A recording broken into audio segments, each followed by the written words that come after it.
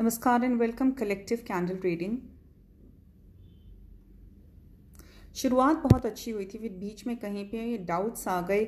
बहुत सारी inner child healing है, अगर यहाँ पे आप देखें ध्यान से, बहुत सारी इनर चाइल्ड हीलिंग है जो आप दोनों की हो रही है, उस पर फोकस करिए। अगर आप एज एन अडल्ट एक दूसरे के साथ डील करेंगे तो यहाँ पे कुछ भी सोल्यूशन नहीं निकलेगा, इनफैक्ट ईगो बीच में आ जाएगी।